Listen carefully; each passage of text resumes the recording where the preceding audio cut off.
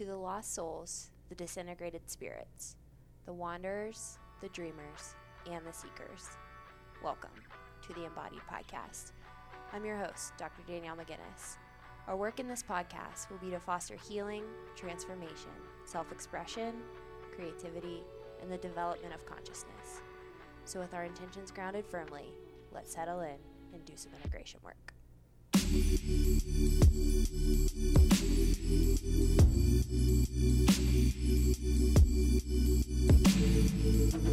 Hey friends, welcome back to the Embodied Podcast. On today's episode, I want to share with you an experience that I had with one of my clients who listens to this podcast in particular, and she was sharing with me that when she listens to the show, it's not the type of podcast that you can put in the background and just sit aside and listen to as if it's an easy self-help podcast, that it's like I have to really think and really wrestle and really grapple with the content. And that reflection about the podcast was one of the most genuinely amazing compliments that I've heard, because my intention with this podcast has never been to make it a quote-unquote self-help podcast. I don't want you to be listening to this show and passively thinking that I have the answers and the deeper wisdom within you doesn't.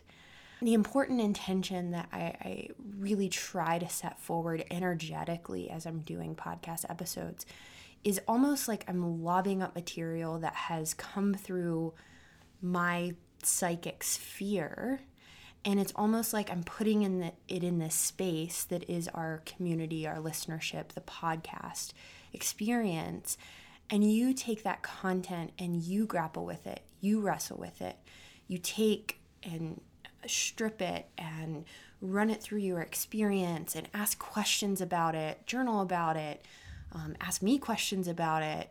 You certainly don't have to agree with everything I say, nor take everything that I say as dogmatic truth, because if that's happening, what that does is it strips your experience from the context that's necessary to actually work the material that's needing worked within yourself. There was this quote in James Hillman's Alchemical Psychology. He says that evidently a genuine solution must have the capacity to stabilize. It must sustain a condition, not merely dissolve it. And I want to break that down a little bit with you. A genuine solution must have the capacity to stabilize. It must sustain a condition, not merely dissolve it. So why would we want to sustain our problems, not merely dissolve them? And this is, I think, differentiating, is this a self-help podcast or is this not?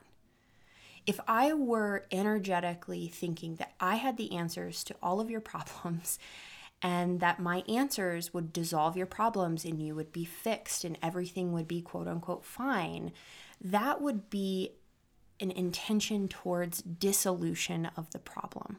And actually, I did this really interesting energetic experiment at one of my somatic experiencing trainings that I went to. And myself and another person were switching back and forth between practitioner and client roles with each other. And we did this experiment where one person was a practitioner, one was the client, and the practitioner was supposed to, as they were doing the practice session, to send out energies of either I am trying to fix you and I think you're broken and your symptoms need fixed, or the energy of I completely trust that your psyche soma knows exactly what to do in this moment if it's held and contained adequately, and I trust your system to work this material. And so the practitioner was sending those energetic waves, either one, the fix you energies, or the I trust your body's capacity to move through this stuff itself. And so the practitioner did not tell the client which energies that they were sending the client. And in the client role myself, it is palpable. It is so evident when someone has the energy of trying to fix you versus trying to support your body and your psyche moving through, regulating, reorganizing itself. The energy is just so, you're able to discriminate it, and it seems nuts because it's not explicitly said, but it's an implicit felt sense of the difference between those energies. And when I'm doing this podcast, I really try to put this content out there with the energy of, I fully trust your psyche, soma's capacity to take this material and do what you need to with it. And if that means turn it off, that means turn it off. And if that means listen to it, wrestle with it, grapple with it, that's what that means. So anyway, coming back to this James Hillman quote, a genuine solution must have the capacity to stabilize. It must sustain a condition, not merely dissolve it. That fix it energy is often working towards a premature dissolution of the material that's trying to transform you. So rather than stabilizing your system enough to actually get an adequate look at what's coming up in the moment for you, we often try to jump to making it go away. But when we make it go away and we just want to destroy or fix or move the problem prematurely, there's no time and space or stability, there's no capacity for stability to actually hold that problem long enough to see the creative aspects of what that problem could be in your life.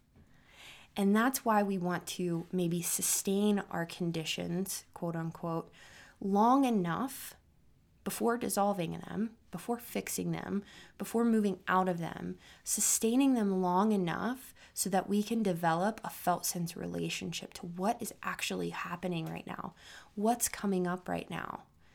And I think that individuals who claim to have solutions to your problems are the ones that are dissolving your own body's capacity, your own psyche soma's capacity to regulate itself. And then what that does is it creates more dependence, more addiction, more outsourcing of your power onto somebody else's experience, somebody else's ideas, somebody else's opinions. And when you can pull that projection back, or not take that fixing energy so literally and put it in the context of your life, what that does is it gives you more time and space to orient to what your situation actually is, which gives you more choices, which gives you more options, which gives you more space, which gives you a felt sense of responsibility for your life, which can feel really great, and it can also feel really heavy and not so great.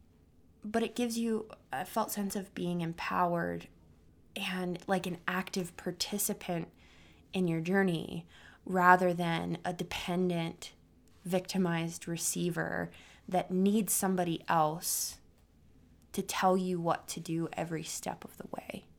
And I just want to put that out there because maybe sometimes I come across like I have the answers, but I try not to do that. But sometimes I get, taken up by ideas and, I get taken away and I get excited about this content.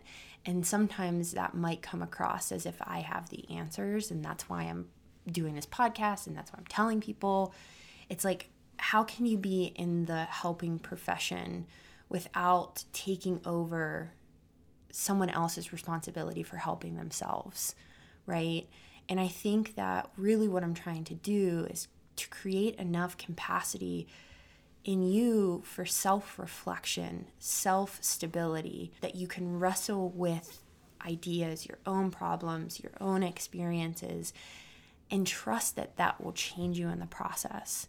Because that actually has been my experience, is when I stop relying on other people's experiences to transform my life, they can inform my life and they can create more context to the wider collective of things. but somebody else's story, somebody else's experience, somebody else's addiction, somebody else's trauma, that's not my trauma. That's not my addictions. That's not my experience. And so there's always this grappling with self and other, and how can we be in just right relationship with that? And I think I just wanted to do this podcast at the beginning of the year to say, like, I don't have your answers, and I don't want you to expect that I have your answers. I want this space to be this kind of interesting dialogue through the ethers. And just because I'm talking at you doesn't mean that there's not a dialogue and a conversation through the energetic waves that's happening in this pocket of, iTunes or Spotify or wherever you're listening to the show. That's what I love about psychic material, is that sometimes it transcends time and space. And if we create this space together where our intentions are aligned and they're solid and we're tracking on the same page, you get to be you and I get to be me, and we can both be interested in things and they don't have to be the same thing. And I'm not on a pedestal better than you or farther than you, that we're walking through this really mysterious journey together, maybe in different parts of the globe, but have a very commonality with each other. And that's that maybe we can both trust our own experiences enough to get to know them more intimately. And so I hope that with this material, you can engage with the podcast in a way that is supportive of your capacity to sustain and stabilize your conditions long enough to relate to them and to meet them where they're at. Pat Barry once said that she never starts with love. She starts exactly where she's at with a client in particular. If there's hatred or jealousy or envy, she never starts with, love. She's like, start where you're at. The love will come if you just trust that where you're at is where you're at. And the love, the stability, the support, it will come if we learn to be with what is. So that's my intention moving forward with the podcast. Wanted to be explicit and very clear about that. And shout out to my client who offered that really gracious and beautiful reflection. It was a huge compliment to me, because I was like, yes, I don't want you to passively listen to this podcast and not wrestle with the content. So I hope you guys enjoyed today's show. If you have any questions, feel free to join the free community and shoot me a message there. Otherwise, we will talk soon. Bye, guys.